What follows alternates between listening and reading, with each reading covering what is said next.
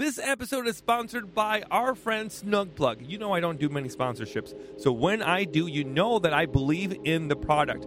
We all face outlets sometimes that have loose connection. They just fall out. When you're doing your vacuuming or you're trying to charge your phone, it just falls right out of the wall. Well, now with Snugplug, you don't need to worry about that anymore. You just insert that and it'll be nice and snug. A wonderful invention that I think you should get as well. And you can support us here at the podcast by going to the affiliate link and getting yourself a Snugplug.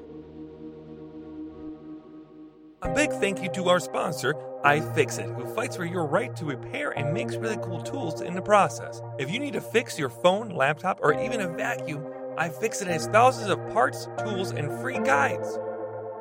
Mercury, Mercury Stardust. She's a beacon of hope in the darkest night. Mercury, Mercury Stardust. She'll teach you how to make it all alright. Hey there, hi, my name is Mercury, and I'm the trans handyman. My pronouns are she, her, and I teach compassionate DIY. We're here to help renters, LGBTQIA members, and anyone who's feeling left out in a DIY space. Hey guys, gals, and non-binary pals, thank you for listening to this episode of the Handyman Hotline. As always, I am joined by the amazing Maggie Conrad. 3, 2, 1. Blast off! The audience has erupted for you, Maggie. We are exploding and taking off into outer space for you, Maggie. You are bringing us so much joy. Literally cannot. Every week, Maggie, this is your life now. Me and Matt are teaming up to bring you joy and also just being stupid every week. I love it. You wait. We got First it was the never-ending train. Yeah. I'm in outer space. Yes, Maggie. We find new ways to send you into a large crowd of people. Sometimes we blow you up. Sometimes we send you into Timbuktu. Who knows? Maggie, how you doing, buddy? I'm doing good. How are you doing? Well, I got back from Topeka, Kansas last week. Yeah. For those of you that know, I was in Topeka, Kansas for 5 days, and we helped Luke with his home. Yeah. And boy, we had a lot going on there. Wow, what an adventure that was. Well, an adventure after an adventure after an adventure after an adventure. Yeah, you're right. It was like it was a domino effect of things that could go wrong and then also lead to other solutions. And Yeah. it was a lot. And what you all saw on TikTok and Instagram and YouTube is much, much, much smaller than the large project. You will never fully see, probably. I've said this from the very get-go of that Topeka trip, is that I really wish we had someone documenting that as a documentary. A whole documentary. Because from the last year. that would be a watch. Yeah. All the things that went wrong and the legal problems that we still can't talk about, like just so many wild twists and turns. At one point, I turned to Zizi and I was like, this is like a Netflix series. Mm-hmm. It's like crazy. The amount of stuff that went wrong with this. Drama series. Yeah, because like from being reached out to by people to then helping somebody, and then like in 2 days, we're already down there and raised $35,000. And then 8 months of just one thing after another and paperwork that wasn't done and finalized, and this one thing and that one thing, and and then the job with the roof and everything. But all that being said, after all this time, the roof is done. Yeah. And we are now done inside the home as well. Now, did I get everything done I wanted to? No. The walls were not finished when I left. They weren't painted and that kind of stuff. But here's the good news. We rated the ship. We put them in a good spot, and it was a whole lot better than when we walked in, right? We fixed all the leaks that we could get to. All of the holes in the ceilings were fixed. We ripped out all of the drywall that was rotting, and it was a lot. It was a lot of stuff. I mean, this was a major renovation we did in 3 days. Yeah. And just this past weekend, my very good friend now, Alonzo, texted me a photo of them done with the paint job. Oh, wow. They sanded it all down and they painted it with a mold protective paint that I told them to use. And they use Kills mold and mildew resistant paint. And that is the stuff I recommend for like a primer to be like a good sealant. 2 coats is better than 1, especially like on a wall that was freshly drywalled. Yeah. I would say that you probably want to put 2 coats on it to make sure. But it is a great product, and I do have a lot of good luck with it. That's so great. He's got such amazing kids and such a great Yes. like community that he's built around him. Luke is one of the most kind and thoughtful people I have ever met, and I'm grateful to have had the pleasure to have like weekly meetings with him Yeah. for the last few months. We are probably going to schedule a time. We're going to give it some time before we do this, but I want to schedule a follow-up with Luke at some point later in the year, or maybe even next year, where we go by and you and I take a look 1 year later. I'm afraid of what the results could be, because like that home, no matter how much you're trying to fix it, that home is just going to have a hard time. Yeah. But you have to remember is that people's homes are their homes. It's not for us to tell Luke what to do with money, right? The money was raised on his behalf, and he's going to use it the way he sees fit. And I think that's an important factor to this, right? Mm-hmm. This is a home that he has shed blood, sweat, and tears on. Yeah. He never thought he would have his own property of any kind. And yeah, it's a pretty beat up, very loved trailer, right? Mm-hmm.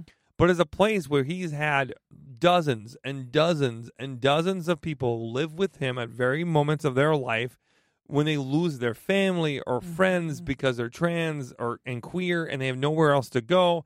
And Luke is the person who puts them up. No questions asked. And he does it all the time. And very rarely do they pay rent.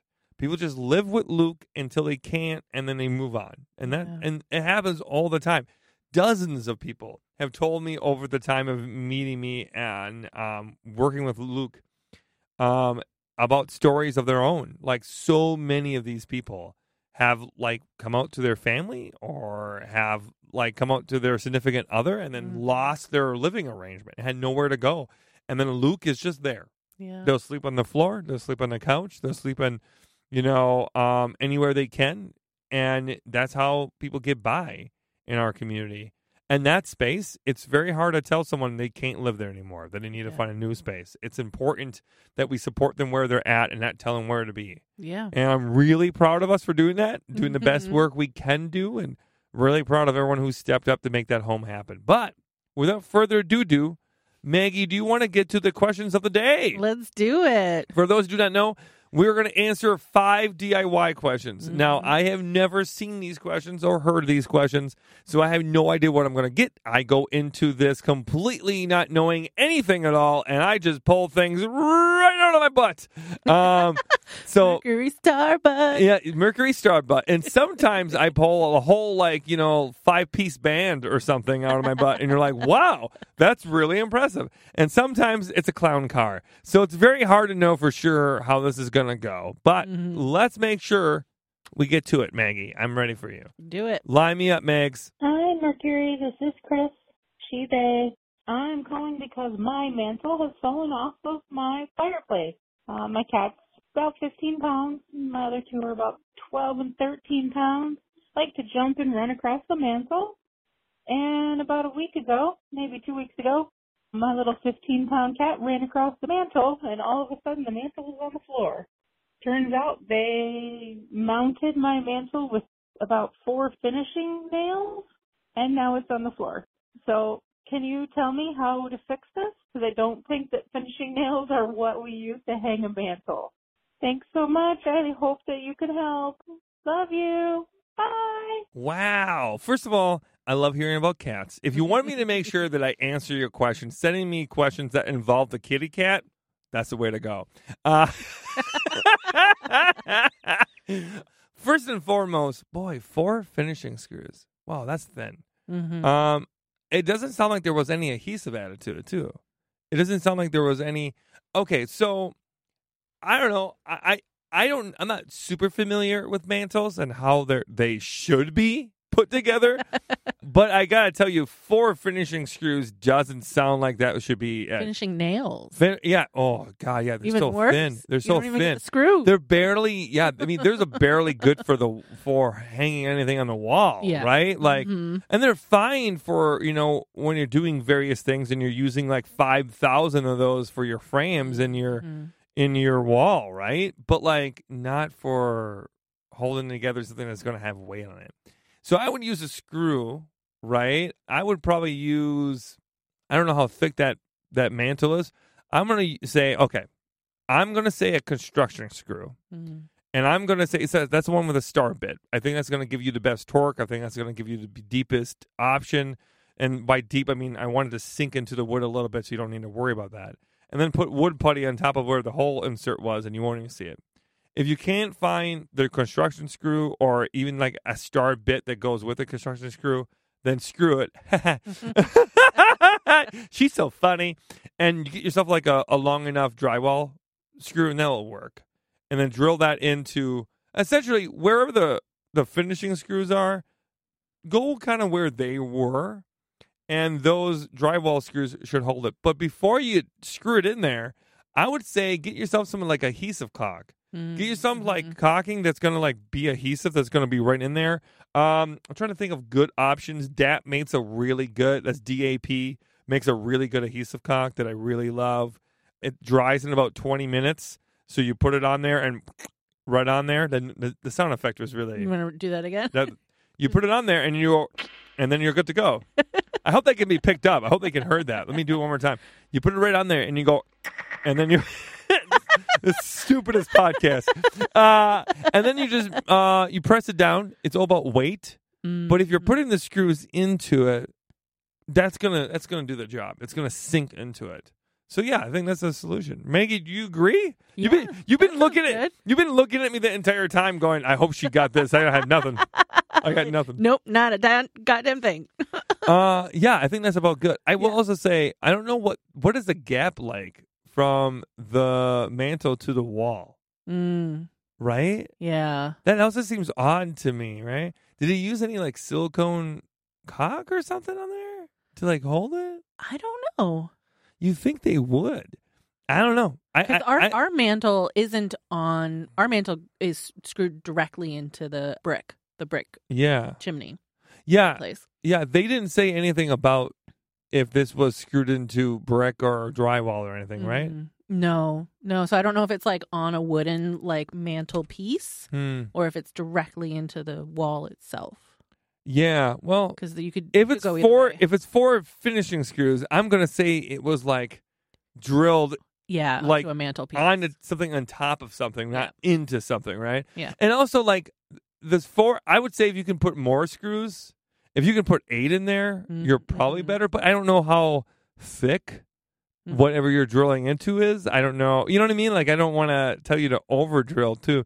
It's really just like gut instinct at this point, I think, and so, go. Screws, lots of them. Yeah. And some kind of adhesive. Oh, yeah. This is a very good point. Thank you for bringing this up. Well, one last tidbit I will say is pilot hole. Because you don't want to split that wood for that mantle. Typically, mantles are much thicker, more solid wood.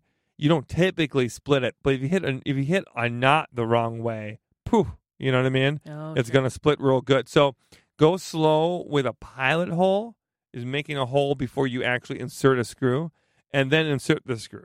And I think that will be good to go. And that should make sure your cats are nice and safe. Again, if you want us to answer questions, make sure you call or text in, and you lead with the cat. Also send a picture of the cat. Yeah, and send a picture of the cat. If you text, and Ray will eat that up. Yeah, if you send pictures of the cats, we will probably answer your question. Next question. Hi, Mercury. My name is Bridget, she, her. So I think I might be taking on a big project. I am looking to redo my cabinets, paint them. Growing up, my dad really never let me do anything to my room. No holes in the wall, no paint, nothing. And I've always been afraid to kind of take on a task like that. And I decided I'm taking my birthday off in February, and I'm going to stay home and redo my cabinets. Do you have any tips or tricks, or, can you give me a little play-by-play on how it's going to look? I would really appreciate it. Thank you, and I love you so much. Bye. Oh, first and foremost, I'm excited for you to go on this journey and to try to get this done. And I'm also excited for you to be like, you know what? I can do this. Screw you, old man. I love that mentality. I will say my first instinct is I'm always wary of the cabinets. For a lot of reasons. I don't know what kind of cabinets we're dealing with, right? Is this are these cabinets like 80 years old? And are they like crusty paint? Are they going to need to be completely sanded down? If this is a cabinet that has been painted like 3 to 4 times, and these are like white white, beat up, dingy cabinets. You're going to need to sand them down, and that entire kitchen is going to be a nightmare. And you need to take all the doors off, and you need to do it properly and get it to right the ship. You know, righting the ship of cabinets is really, really important. And you can just put paint on top of paint on top of paint, but then that's when you start having problems with it peeling weirdly, and you have a lot of problems with like paint wanting to, kind of like bubble up, and you just, it starts looking not great, right? If you want a good finish coat, if you want it to look pristine, the best route to go when you already have previous paint jobs is to sand it down. Wear a respirator and sand it down the best it can. Get as much of the previous jobs off to the wood, and then primer it, and then paint it. And then that brings me to the next point. When we are doing this work and we're talking about cabinets, we're talking about details. We're talking about really making sure we get in every nook and cranny. Take the hardware off. Oh, yeah. Don't do the landlord Take special. the hardware off, okay? And then I would say use an accent color and a primary color, right? I'd say 2 colors, especially if they're within the same wheel of like color, really works well and works great on cabinets. I love that look. You know, when you have like gray with like a green like door or something, that kind of, those looks are great. Do whatever your heart desire wants to do. If you want to do a full pink door, you fucking go for it, you know? But like really think about like the dimension of color that you're going to have, because it really can add a lot of depth and really make it look a lot less flat. It's the problem I see a lot with when people do cabinets, they just do the whole thing, right, to make it look like it's not old and beat up, but then instead they make it almost feel like one note. So really think about dimension of color is really important. So maybe think about more than one color. But absolutely take the hardware off. We're talking knobs. Yeah. We're talking like take the drawer right out rather than trying to paint it while it's on the cabinets itself. So take all the drawers out. Label them. So you're going to want to like take a photo, and then in the photo put 1, 2, 3, 4, 5, 6, 7, 8 of all the drawers, and then label the inside of the drawer like with a piece of green tape. Right, and put 1, 2, 3, 4, 5, 6, 7. You know what I mean? So that way, when you look at the photo, you're like, "Oh, this hole is for drawer 1. Right. This hole is for drawer 2. This hole is for drawer whatever." Right? That is the quickest way to do this, and that's the way I've always recommended it. Because when you're doing these projects, it's best not to do it like one piece at a time. You do it all at once. It's all about you got to get the momentum going. The more you do it, the better you're going to get. That's why primers are so good. Because primers get you used to everything you need to know. You know what I mean? Like a good primer and a good primer job will teach you how to do the good finish job. Yep. Do you know what I mean? It'll get you nice and in there. All the nooks and crannies. Yeah. So once we got the primer on, once we take all the hardware off and we're doing all that stuff, and if your shelves come out, maybe do that too. If we're just talking about the exterior, which I kind of hope you do, then you don't need to worry about the shelves at all. But sometimes people want to paint the exterior as well, and be mindful of that's a nightmare. The interior, rather. Now, all that being said, finish coats. Okay, what do we do with a finish coat? This is where I really advise you to use what is called a weenie roller. Okay, a weenie roller is like a brush that's going to be smaller. Not a brush, a roller that's going to be smaller. They're usually like anywhere between 4 to like 7 inches, but they're thinner and they can fit in little tight spaces more. But also, they're typically not like a nap on a regular roller will be anywhere between a 1/4 inch to maybe like a full inch of actual fuzz, right? But that can cause sometimes like a texture. It can also cause drippage. A weenie roller, if you go slow enough, won't cause that much drippage. You can also get a roller that's just like a 2-inch or a 1-inch roller. Do those kind of things, right? Brushes are fine, but brushes can leave strokes. Yeah, and I'm not a fan of. I mean, so there's definitely spots you're going to have to do a brush, right? But that's when you use something called a shortcut brush. Yeah. I think those are, you got much more control over. And I also think they do a better job in these type of incidents. I think when you have the 3-inch like angle brush like you would for a wall, boy, the bigger the brush, the bigger the nightmare. You want a shortcut brush that's nice and small and compact that gets you in all the nook and crannies. I think we went over this pretty good, right? Am I missing anything?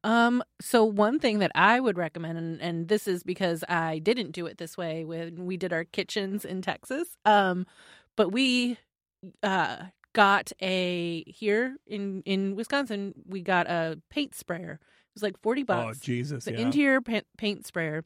And in Texas, when we did our kitchen, we used rollers and brushes, and I regret that because the paint was just on really thick. Always dripping. Always drippage. dripping. Yeah. We did our hallway that had some wainscoting that is similar to like the cabinet feel as far as like the wood.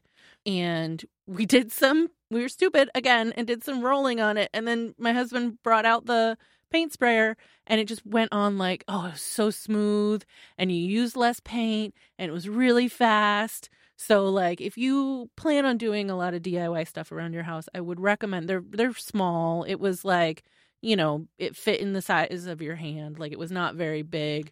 It was not very expensive, but it was really, made a huge difference. They've gotten better. Yeah. It used to be, so I came up right when the more non-commercial ones were coming out more. Mm-hmm. There used to be a huge gap between the industry standard, right, and then what people could use who were homeowners, right? There's a huge gap. There were like thousands of dollars, right, for a spraying. Now you can get a pretty decent one for $120 or $80 even. You can rent these sometimes from Home Depot or Lowe's or Menards. I think we got ours used. Are you serious?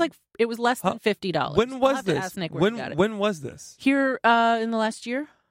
At your new home or old home? At our new home, we used it in the hallway. Wow, when we did the wainscoting, and it made such a huge difference. How old is it?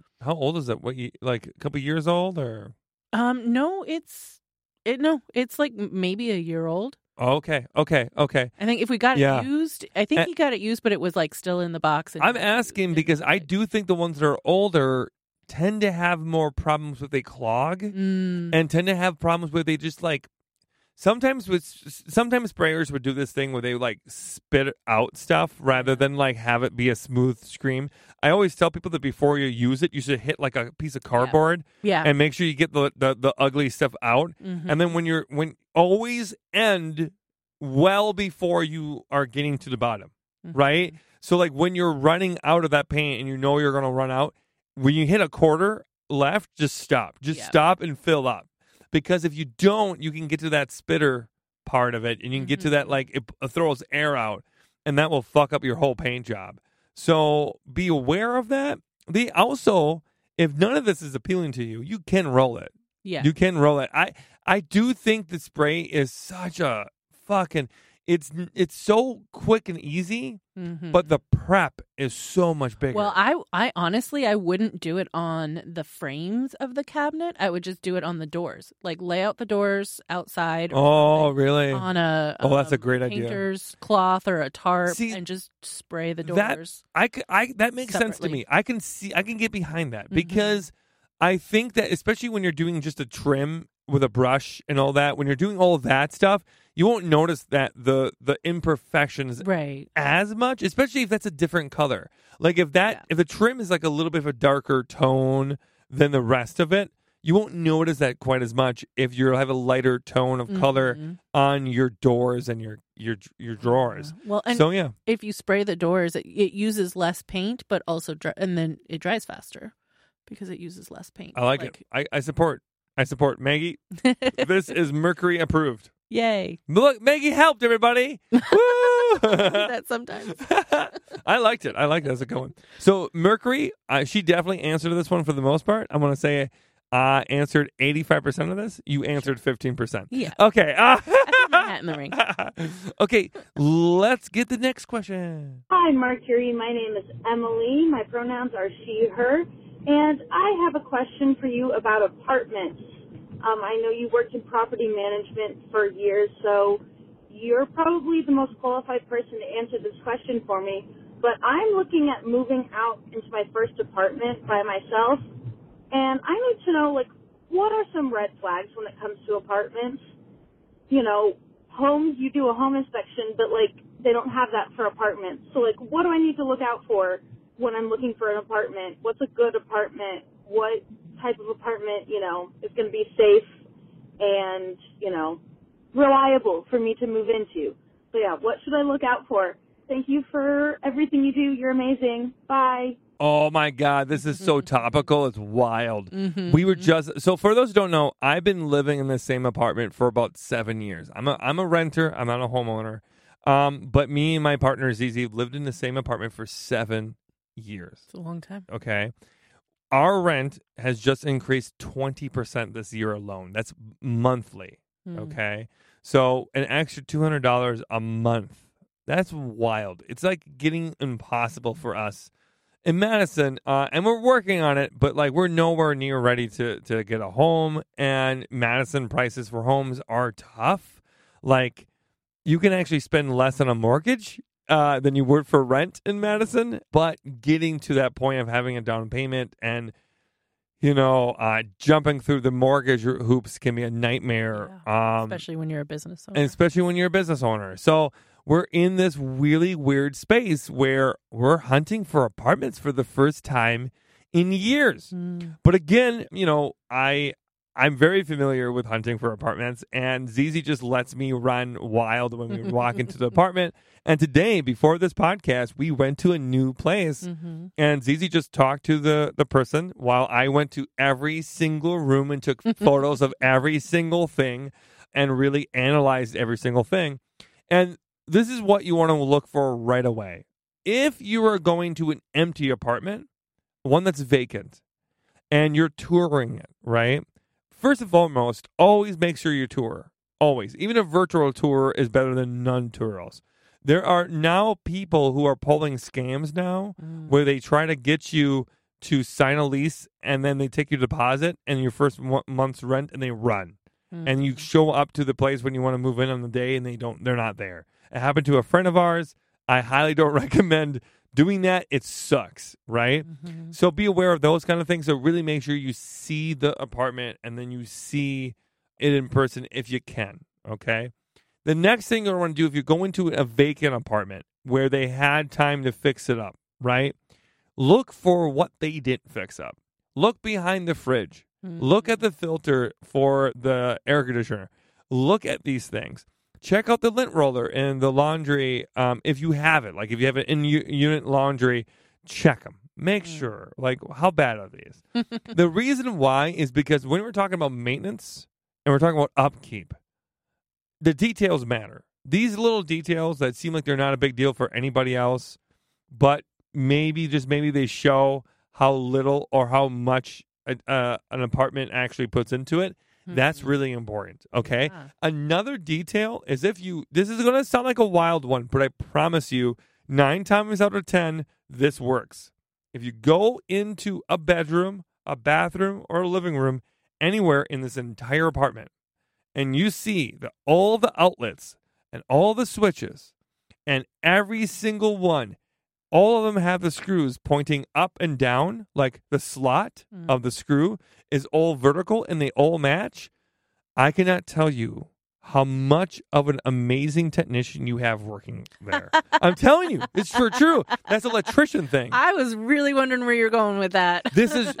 I have said this over and over again. If you walk into an apartment and you see all of the screws in every single outlet and switch that's all going in the same direction, they're all going vertical, boy, that is a technician that cared about details. Yeah. I was always proud of myself, but I didn't do that every time.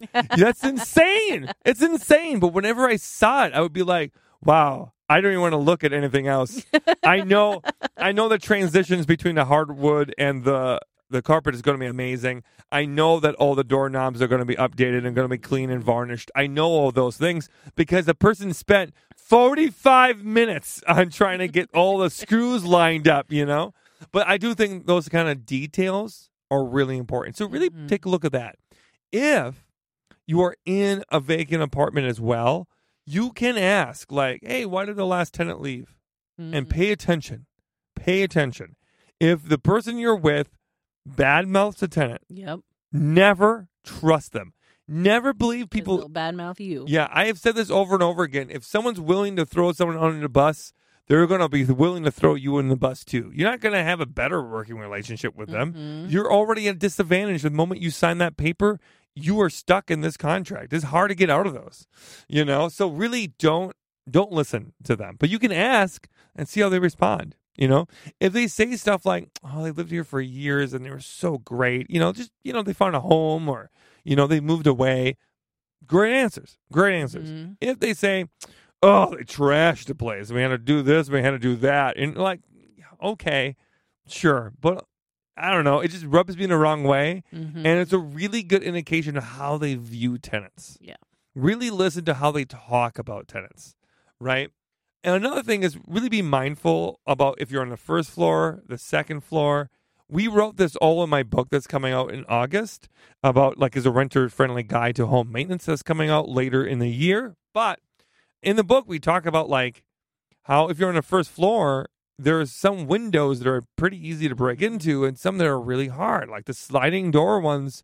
The ones that slide, you can put brackets in those and prevent those from sliding if you have any issues. The ones that crank up can be pried open pretty easy and they're harder to barricade. So be mindful of those kind of things if you're on the first floor. If you're on the second floor, be mindful of how you would leave on an emergency and et cetera, those kind of things. So there's a lot of those kind of things you want to think about. Think about the worst case scenario. So in the worst case scenario, you're not panicking. Okay. Now, the next part I would say is if you're going to an apartment that is being lived in right now, right? There's people there while you're touring, which is the most awkward thing you could honestly do. But a lot of times, that's what you get. That, you got a tour of these places while people are still actively living in them, right? Really look past the mess. Look past people lived in there and don't judge them. Look at what is wear and tearing, okay? Look at the carpet. Where is it fraying? What make us start trying to think about, be the Sherlock Holmes. Why is that fraying there? And is there something that's causing it other than just, a human doing their thing, right? Look at the bathroom flow, right? Are there things in here that seem like they're broken? If there seems like there's a lot that's wrong in here, then the question is, why isn't the tenant calling and having this get fixed? Right. Is there a reason why they're not having this get fixed? Or is it because the landlord is not doing it because they're waiting for them to move out? And that's a fucking red flag right away. Yeah. So those kind of things. things. They don't feel comfortable asking for help. Yeah, if they got a shitty relationship with the landlord, you're gonna notice pretty quick. Yeah. You know what I mean? And this happened to us today, where the landlord, the owner of the actual company, was there, which is very rare. And he's touring with us, and we're in this place where someone is actively living when they're not home, and there's 2 cats.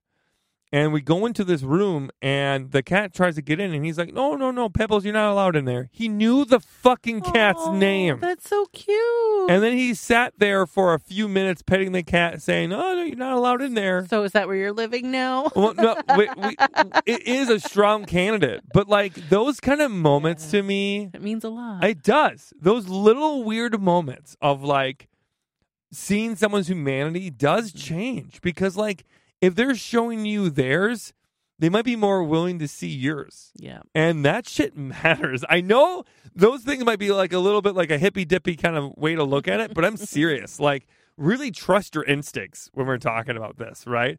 You can also ask to meet a technician. You can ask, or ask a technician a few questions via email, and they might get back to you.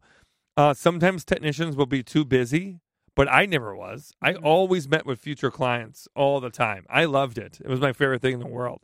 And I would say I helped seal a deal more times than not. Do you know what I mean? Oh, I'm sure, yeah. Yeah, because being personable and making them feel like, oh, there's a face to, the worst thing that could happen is that you never meet your technician until the moment of need. Do you know what I mean? Yeah. That's a hard relationship to start off. You're already at a disadvantage. And you just got to rely on them to know what they're doing. But if you meet them ahead of time, it builds like this trust and this understanding of how they might communicate with you. It's like if the only transaction we ever have is that I'm only there when something gets broken, it can be internalized that the tenant is bad when that isn't really the reality, right? So I think it's good for technicians to meet tenants when they move in or when they have questions about if they want to move in and those kind of things. So I hope I answered everything. That was great. Anything I missed? Anything you would add, Megs? No, Storage unit. I think, Look at the storage unit. Yeah. Look, and also look at the storage unit and see padlocks. Okay, this is a huge one. If these are easy accessible, like they're open to like if they're in the basement and they just have like a shitty padlock and they're like up with mesh and stuff, then not great. They don't really care about your belongings, and it's in the basement. They don't really care if it gets full of water and mildew, right? But if they're in like the second floor of the building and they're all like in closets, that's different. You know, I'm sorry to cut you off, but that just dawned on me that. Yeah, it's interesting that you mentioned storage. We didn't have those in Texas when I was a renter. Never had a storage. What? With your apartment. See, this is wild. Region to region is so different. Because we didn't have basements too. So you didn't have a basements or storage units. No, you got whatever closets were in your apartment, and that was it. What? You didn't? Did you get a garage or anything? No, I mean some places had garages, but no, not I. I never had a garage. So yeah, we don't really get garages too often in Madison. But just wondering, we also don't really get basements very often too. You might get like a shared basement space. That usually has a lot of washer and laundry, and a dryer rather. But like you almost always get a storage unit. Yeah, no, I've never had a storage unit. Wow, I wild! lived in a lot of apartments before we bought. Really? Yeah. Yeah, I mean, that's, again, region to region, what's different? You know, it's interesting. What will be different? What did you have? Did you just have like whatever was inside the apartment? Was it? What did you get? A lot of like? Did you have any townhouses that you lived at, or any duplexes, or was it a lot of like box apartments? I lived in a few like big box apartments. I lived in a few smaller like single building apartments. I lived in some townhouses, duplexes. Yeah, I've lived in a variety of rentals, and I've never had. I'm partial. Storage. I'm partial to townhouses. I like townhouses and duplexes a lot. I think that those are like the ideal ways to be a renter. But I also sometimes they're on the higher end a lot of times. Yeah. I did have like a little mini backyard in a townhouse. Oh, fish pond. But that's nice. That's actually what Me and Zizi were looking at today. Was a townhouse that had a basement, living room and dining room, and then 2 bedrooms and 2 baths, and then a backyard. And we're like, wow. So maybe that'll be our new home. Who knows? We don't have a backyard now, but it would be a nice place to have our cats. Our cats would love that space. Yeah. But anyways, another part I was going to bring up because you jogged my memory is knowing what you really want and knowing that like an older home that is being rented out might not be the best route. Right. Duplexes and townhouses are designed to almost be the perfect rental space, right? Like townhouses, especially because like there are a bunch of houses that are like sandwiched together, almost like an accordion. Yeah. Like those are designed that way. They're designed to be like contained. They're often better insulated than most box apartments are. They're not more bad. House-like. They're more, they make you feel like you have a home. Now, typically, if you have a whole bunch of townhouses all next to each other, you might be living in a neighborhood that is not going to have the best environment sometimes, right? They're usually in spaces that are just like, just live here, right? Like, not always the most upkept space in a lot of ways. But here's the upside to all of that, or the downside if you don't want to go that route, is if you go to a house that is like an old building, right, that was converted to be more than one apartment. And I have seen this. I've talked about this many times on the podcast. But our sound engineer, Matthew Allen Haig, who's listening to us right now, can contest to this. When you live in a building that was like a mansion back in the day, and they convert it to be an apartment, or is a large building they convert to be like 2 apartments or something, there's a lot of corners you got to cut. And there's a lot of things you got to do to make it happen. We saw an apartment yesterday where it was an upstairs apartment. And this was okay. Like, I could definitely see how this at one point in time, the staircase was definitely a part of like a whole big house. But they converted it in a way to make it 2 separate units, which really felt hand-fisted. Like nothing was done well. But you get upstairs and you go to the bathroom. And the bathroom has a slanted wall, right?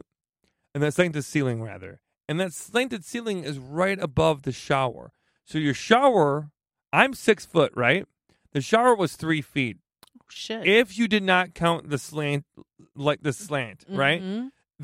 I would have to sit in the shower every single time. Wow. For me to be in the shower. Yeah, there's just all those corners you have to cut. The shower itself was on the corner of a wall. And I've never seen that before. But it had to be in order to fit in this apartment. And that's what you see a lot in these houses that are converted. Because they have to put a kitchen and a bathroom. Yes. There wasn't one before. Because also, like, they don't have to do that. You could live in a space where you have a shared bathroom. That happens a lot, right? But they can charge more if they shoestring. And if this is a house that had 2 bathrooms. Because there's technically a bathroom. Because I can if it's shitty. I can almost guarantee, Maggie, that this space, that bathroom was a half bath. I can almost guarantee that bathroom was a really nice half bath. There's no way that this originally had a goddamn shower and tub. Corner shower. There's no way this did. But when they converted it to be an apartment, they were like, hey, we put a tub in here. Yeah. We're going to be able to charge about $400 more. You know what I mean? Now we got 2 baths, you know? And I very much think that is the scenario that happens a lot. Do you like that? I love that voice. You like that impression? Oh my God! Oh, we got 2 baths over here. 2 baths. Everybody want a 2 bath? Ridiculous. I hope we answered that question really well. And happy apartment hunting. And the last tidbit I will say is take a deep breath. It's going to be okay. Trust your gut. It is stressful. No matter how you do this, it is stressful. And just know that whatever choice you make is the best choice that you're making for yourself, okay? Yeah, give yourself a lot of grace. Yeah, give yourself. You're gonna have moments where you're pissed off, and maybe you're viewing like 10 places. I've been there. Sometimes you view so many places, and there's not a single one that speaks to you. Or every time that you apply, it's already gone. Yeah, it's not fun. It can be hard to do this, especially because you don't own it. You know, so it can make it feel really hard sometimes when you're like, oh, but I just want my own home, you know? Just you're not alone. We're right there with you, and I send you all my love. Next one. We've got a question from Emma. Pronouns are they, them, and they reside in Portsmouth, Virginia. Hi, Mercury. I hope this is the right number to ask questions about fixing stuff. Anyways, I bought my first house in September, and it's a little bit of a fixer-upper. On the long list of things I need fixed, the plumbing under the sinks is the first on the list. Long story short, the double basin kitchen sink doesn't drain, but it isn't clogged. The plumbing under it is messed up, not done correctly, but I don't have the funds to have someone come re-plumb it. What do you recommend for kits so I can do it myself? Or should I get all the parts separately? Is there a way I can fix what's already there? Okay, we're going to take a look at this picture real quick. There's a few. I'm taking a look at the photo right now, and there's 3 photos. And I am so let me get this straight, Maggie. This is not draining. Right. It's not. It isn't clogged. And it's a double basin sink. So the question I have is, when you're running water in it at all, it never goes down? They didn't say. Yeah, this is always hard when we so my question would be for them is that when you're running water in it, does it go down slowly? Or does it absolutely never go down? And there's a big difference between the two. Right? And then from what I see in there, that's just a hot mess of just confusion. And they said it doesn't drain, but it isn't clogged. So I would assume that it's just draining very slowly. Because otherwise they might have said something like it's holding water and we can't get it to go down. Yeah, I mean, I would really, when they say it isn't clogged, I would question that. Right? Because, like, that would be, it depends though. If they had a professional come and they didn't find anything, then yeah, you know. But if they only if they tried it and they just did it at the P-trap and they didn't find anything at the P-trap, then I would say we'll go past the P-trap. Right. But here's the thing. There's an elbow. This is interesting. The way they designed this is also...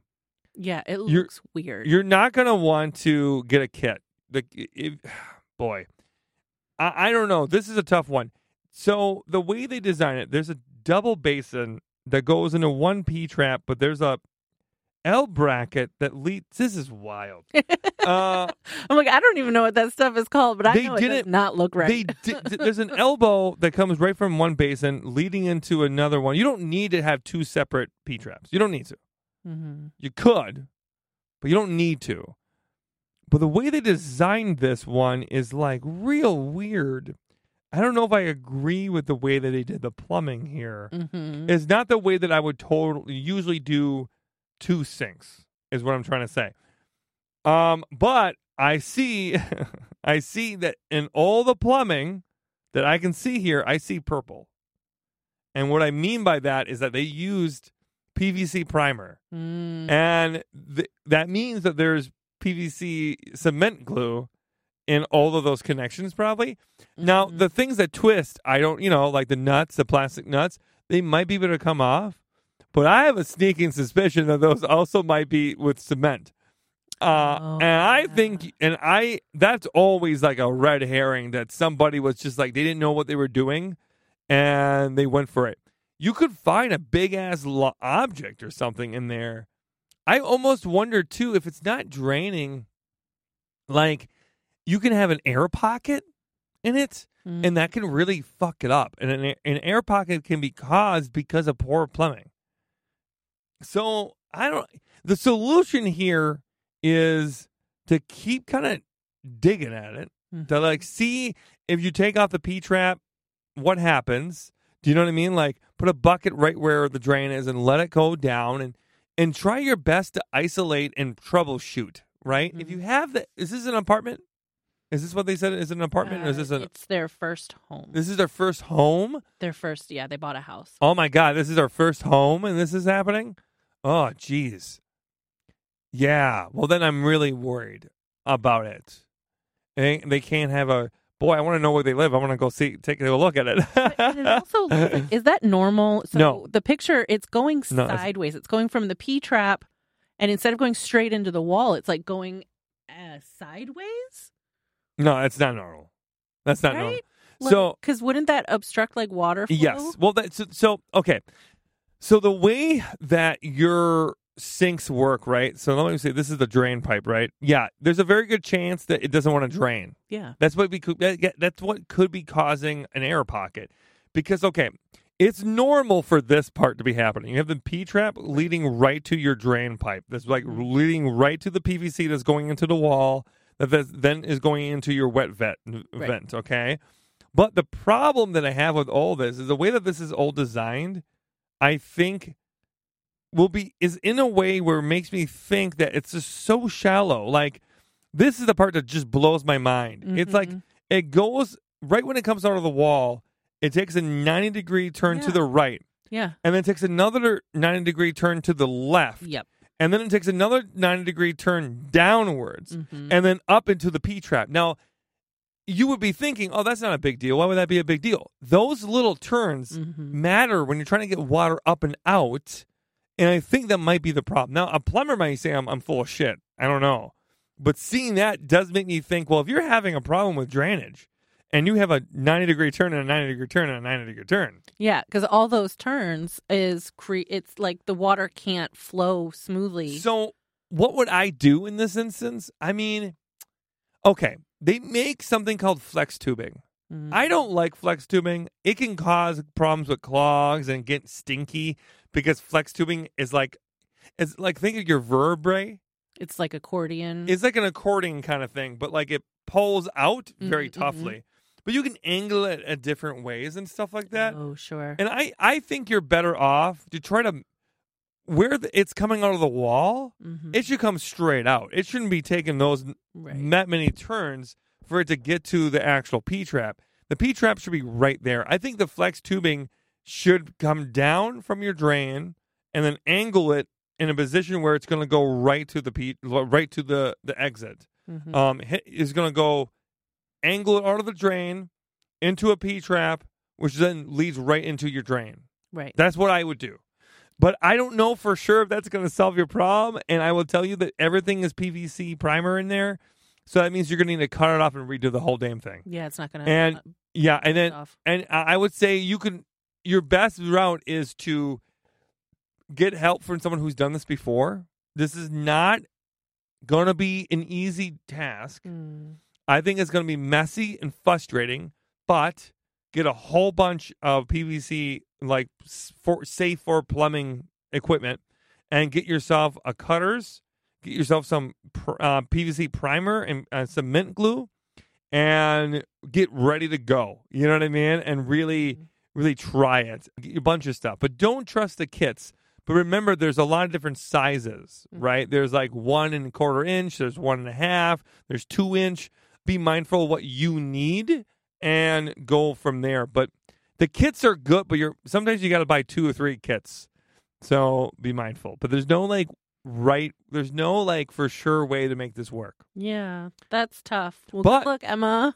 Emma, the last thing I will say is that if you Google like sink plumbing, right? And you take a look at some options out there, you're going to see what I mean. You are going to know right away How yours is different. how yours is different. And you may be able to look at that and then look at this and go, oh, it may dawn on you. Yeah. Okay. But I'm going to tell you this right now. It will be a difficult job, but I know you can do it. I know if your only option is for you to do this, pull up, those sleeves and go for it. Okay. And just know it can't get any worse than not draining. Do you know what I mean? It's not going to get any worse than not draining. But for the clog thing, don't trust Drano. Don't trust mini augers. Make sure you're using like a 25-foot auger next time. Get yourself a pistol grip auger if you haven't yet. Attach it to a drill to make an electric auger and then go for it. So that's my hot take. I've talked about that many times. There's a video on my how-to playlist on TikTok. I say go for that. And if that doesn't work, call us back. I want to hear about the results, Emma. Okay, last question of the day. We've got Rachel, pronouns she, her, from Springfield, Missouri. Handyman question. I'm in the process of redoing my bathroom, and I plan on using subway tiles on the lower half of the wall. What kind of adhesive and grout do you recommend for this project? Also, the wall is slightly textured. Oh, I hate subway tiles so much. I had to quickly look at photos and be like, is that what I think it is? Okay. Maggie, do you have any familiarity with this that's going to help us? No, I have never seen tile go on drywall, so I don't have... Oh, subway tiles? Yes. Yes. Yeah. Do you have any experience with it? Yeah, we had it in our bathrooms. We had an entire wall of subway tile. Did you ever apply it or fix it at all? No, we didn't have to. But I will say that it was a little difficult. Going back to it, I probably wouldn't have done an entire wall of subway tile because, like, trying to hang a mirror, trying to hang anything, it tends to hold dirt a lot more too, especially in a bathroom. So they are going to be, just to clarify, they are going to be adding subway tile to a drywall in their bathroom, right? Textured drywall in their bathroom. Textured drywall in their bathroom. The texture part gets me concerned, but I haven't done this myself, so I couldn't tell you if that's a bad idea. I would tell you, depending on how much texture it is and what kind of texture it is, I would probably want to remove that and sand it down and try to make sure it's flat. That's always best to do that because that's going to make sure the adhesion is good. From what I can tell, the subway tiles are going to adhere just fine on drywall. Apparently, they work best on drywall and on just straight wood. Oh, yeah, I guess they go in the kitchen a lot. Yeah, they do. It makes sense. Okay, It makes complete sense to do it. I was just thinking of, like, shower or bath, Yep. like in the bathtub, wall. Yeah, okay, so now I'm double-checking some stuff. I am just really not positive to how to help in this one. I always hate when I'm in this position of like, I will say this will be the first one to say this. As a handy person for a long time, right? I always stayed away from tiles. Because tile is just a difficult thing to do. It takes a lot of patience. and I don't do renovations, Mm-hmm. right? I don't do those kind of renovations. I do maintenance and home repair, right? So doing full renovations like that with tile is very difficult, and I'm not an expert on that. The tidbits I will say is it's almost always about prep and almost always about patience with those. There is no shortcut with tile, right? However, you're going to look at how-to videos and they're going to tell you a bunch of different stuff. But anytime you hear anyone that says like shortcut or quick, don't listen to them. There really isn't a way to do tile other than painstakingly doing tile, right? I would say that you want to stay away from anything that says grout is better than caulking. If it's going on a wall, caulking is probably your better route, especially if it's drywall. So keep that in mind. Sometimes people want to use grout on the walls, and you can, but it's so hard that it can cause cracking in the tiles. So you want to avoid it and use caulking because it's going to have more flexibility. And the last thing I will say is good luck. I love these kind of questions. They always push my boundaries. But this one, I'm definitely in the dark on this one. Yeah. Is anything else you can add, Maggie, before I take the L on this one? I cannot, unfortunately. Wow. Are we taking the L? Maggie, are we taking the L, Maggie? I'm not the person to ask about tile. Oh, okay. We're gonna take a Hail Mary. We're gonna ask one final person. Matthew Allen Hagg, our sound engineer. Matthew, have you ever worked on tile before? I have not. No! Matt, you can put in a doom sound right now. Sorry, Rachel. Yeah. Womp womp. I'll make this pact with all you. People who've been listening to us for a long time know this to be true. I will never fake knowing these answers. Yeah. I will never fake, knowledge I don't have, right? If I don't know, I don't know. But I also think it's good that you know that I'm infallible. I'm not infallible. Wait, that's the opposite. that I am. You are fallible. Yes, exactly. That I'm very much flappable. Flappable. I'm very flappable. But that all being said, my route would be checking more than one how-to. Like check a bunch of these. Always do more than one. I would say that the rule of thumb is 3 and 3 contrasting routes to do it. Because you're always going to pick up little tidbits from every single person who does a video. And I can also guarantee you, as someone who does these videos herself, that people like to gloss out when they fuck up. And when you get a lot of different perspectives, you start realizing that someone had to fuck up. Like you get to you pick up a little bit when people are trying to put down. So I hope that helps. Can I give myself a 20% that I tried? Yeah. 30%? What do you think? 40%? I think you send them in the right direction. Okay, cool. We're going to take them like a B-. That's too high, isn't it? Yeah. Okay. We're going to... a good passing C. A D+. A D+? If that's passing, yes. Is D+ passing? I don't remember. Well, I made it through high school, so I'm going to say yes, it was. I used to be a teacher, too. Well... I want to say thank you to everyone who asked us questions today, except Rachel. How dare you? How dare you ask us that question? Thank you, everyone, for listening to this episode of a Handyman Hotline. As always, I want to say thank you to my wonderful co-host, Maggie Conrad. Thank you. And if you have any questions or concerns, or if you have any questions about life or DIY things, please call our hotline at 608-205-8768. That's 608-205-8768. And if you really want to make sure that we will answer your questions, A, make sure that you leave a voicemail. B, make sure you also text us a picture of your cats. Have a great time, and we'll talk to you later. And remember, you're worth the time it takes to learn a new skill. The theme song for the Handyman Hotline was written by Rhodey Walker. The questions were picked out by our production assistants, Ray and Basil. And the sound was engineered by Matthew Allen Hagg. Thank you for listening. See you next time. This episode is sponsored by our friend Snugplug. You know I don't do many sponsorships, so when I do, you know that I believe in the product. We all face outlets sometimes that have loose connection. They just fall out. When you're doing your vacuuming or you're trying to charge your phone, it just falls right out of the wall. Well, now with Snug Plug, you don't need to worry about that anymore. You just insert that and it'll be nice and snug. A wonderful invention that I think you should get as well. And you can support us here at the podcast by going to the affiliate link and getting yourself a Snug Plug. If you enjoyed this episode of the Handyman Hotline, you can listen to an even longer version by supporting us on Patreon. If you support us on Patreon, $10 or more, you'll be able to get an extra long 30 to 45 minute section every single week. Isn't that amazing? More of me and Maggie. Wow! So thank you so much for all those who already support us, and you too can support us and listen to more on our Patreon. Thank you. Bye-bye. If you enjoyed this episode, please help us keep the pirate ship alive by supporting our sponsors, the wonderful iFixit. They fight for your right to repair and makes really cool tools in the process. If you need to fix your phone, laptop, or even a vacuum, iFixit has thousands of parts, tools, and free guides to make your life a little bit easier.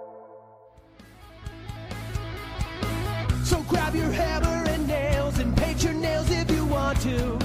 You're worth the time.